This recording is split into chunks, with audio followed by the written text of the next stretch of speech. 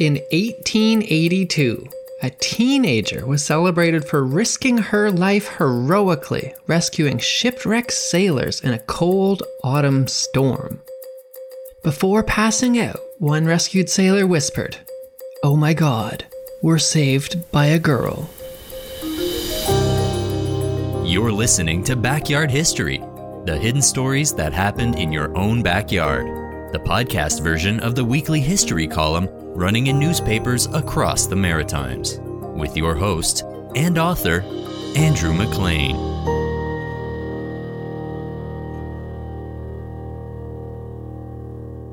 Bertha Boyd never wanted to be famous and was mortified to find her name being recounted along with Canadian heroines like Laura Secord, Abigail Becker, and Sarah Maxwell. Her sudden rise to national fame certainly wasn't her doing. She never talked about what she'd done. Word only got out after a local politician named G.F. Hill, who had opposed Confederation with Canada, brought up the daring rescue she had earlier done to a reporter for a small St. Stephen newspaper in the context of how Canada's federal government was treating her unfairly. It was then a year after she'd quietly rescued the shipwrecked sailors. Her father, a lighthouse keeper, had just died. Despite his having trained Bertha to follow in his footsteps, the family was now being evicted from their lighthouse home by the federal government because women weren't allowed to be lighthouse keepers. In a very modern sense, this small local story in a tiny St. Stephen newspaper rapidly went viral and was reprinted in newspapers all across Canada and the United States.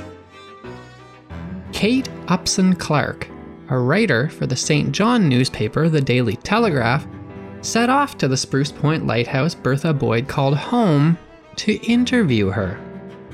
However, she found that Bertha Boyd refused to talk about the rescue, telling her, "Please don't speak of it. I did nothing worth describing."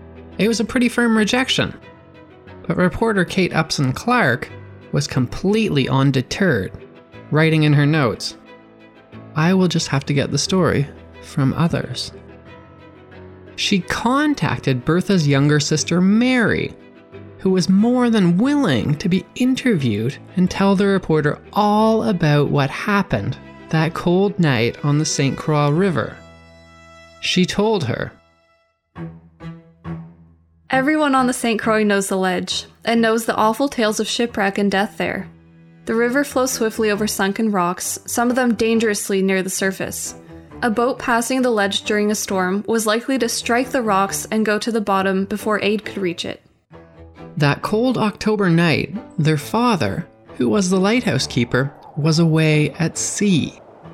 In his absence, 19-year-old Bertha, 17-year-old Mary, and their mother were running the lighthouse. "I almost froze my fingers that night bringing in the wood. I remember thinking, if it's like this in October, what will it be like in January?" Outside, a storm was brewing. Mother sighed heavily and said, "I can't help hoping my children will never marry sailors. It is terrible to feel, as I do every day, that one's husband and son are exposed to awful dangers so far away, and perhaps dying or dead. It's all well to sing inspiring songs about a life on the ocean's wave, but there are cruel facts which no romance can quite cover." Mother's words went straight to our hearts. Just then they heard the faint sound of a scream, carried by the howling winds. Mother rushed to the window, but after peering through it said, "I can't see anything. It seems I've never seen so dark a night." Another piercing scream echoed over the water. It was a heart-rending cry, the sound of men's voices in agonized struggle. Mary rushed to the window, but she couldn't see anything. When I turned around, Bertha had thrown a shawl over her head and had gone to the door. Her pale face was agitated. A contest between life and death was going on right outside the very door. "They are in trouble, whoever they are. I've got to go and save those poor drowning men." "What do you mean?" Mother demanded sharply. "I mean, I'm going to take my boat and try and find those poor men." Mother said, "You're too young, Bertha. You're not strong enough. Those men are wild with terror. They may upset your boat and drown you. I cannot let you." But you must, Mother.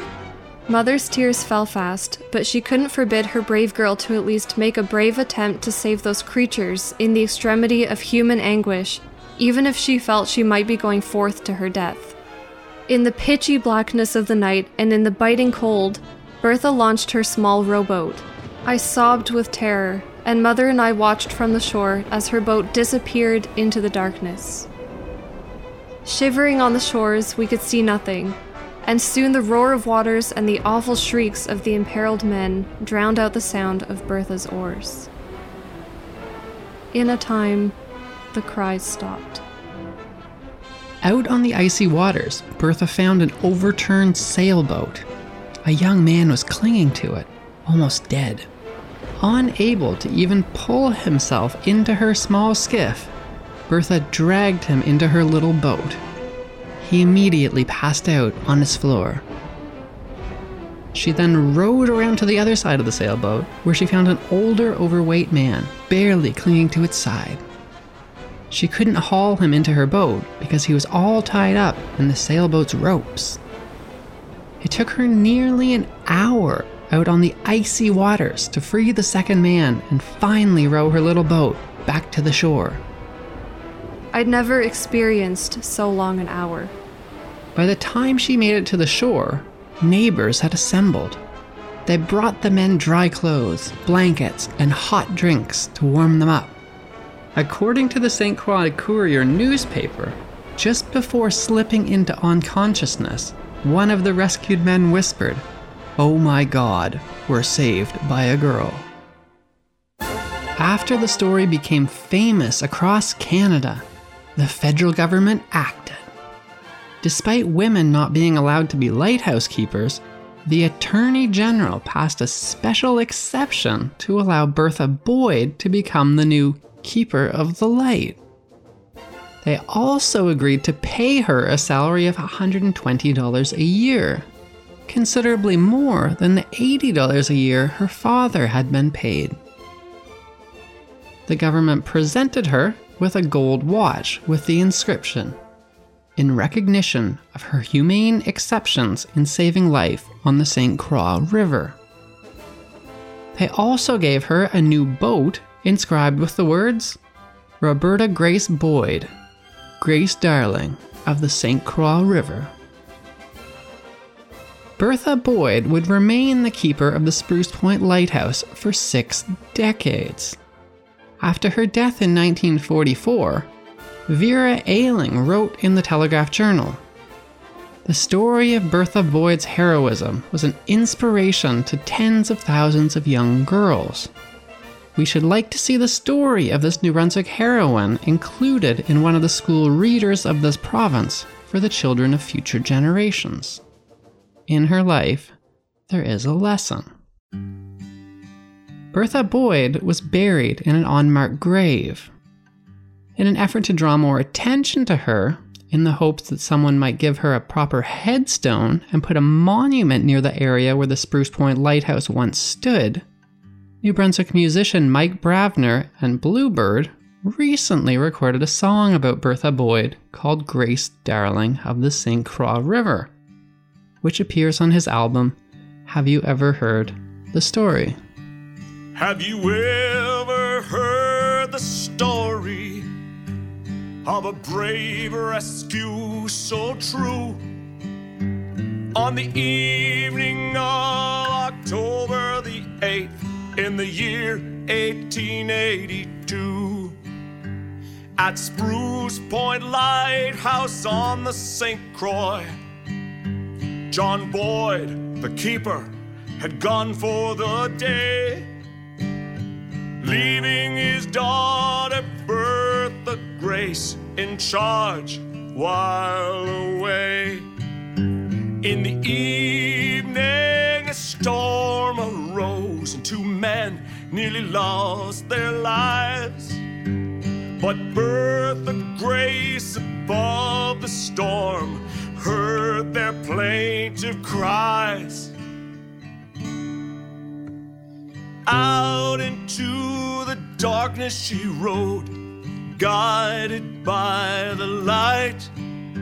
She found two men clinging to their upturned boat that night. She brought them safely to shore, two men's lives she did save. She'll always be remembered for her rescue so brave. Grace Darling of the St. Croix, Bertha Grace Boyd was named. Grace Darling of the St. Croix, spread abroad her fame. Oh, Grace Darling of the St. Croix, Bertha Grace Boyd was named. Grace Darling of the St. Croix, spread abroad her fame. Grace Darling of the St. Croix, Bertha Grace Boyd was named. Grace Darling of the St. Croix, spread abroad her fame. Grace Darling of the St. Croix, Bertha Grace Boyd was named. Grace Darling of the St. Croix, spread abroad her fame. Sing out loud. Grace Darling of the St. Croix, oh, Bertha Grace Boyd was named. Everybody, Grace Darling of the St. Croix, spread abroad her fame. Let me hear you. Grace Darling of the St. Croix, oh, Bertha Grace Boyd was named. Grace Darling of the St. Croix, spread abroad her fame. Grace Darling of the St. Croix, oh, Bertha Grace Boyd was named. Grace Darling of the St. Croix, spread abroad her fame. That was Backyard History with your host, Andrew McLean. Thanks for listening, and stay tuned for another hidden story that happened in your own backyard.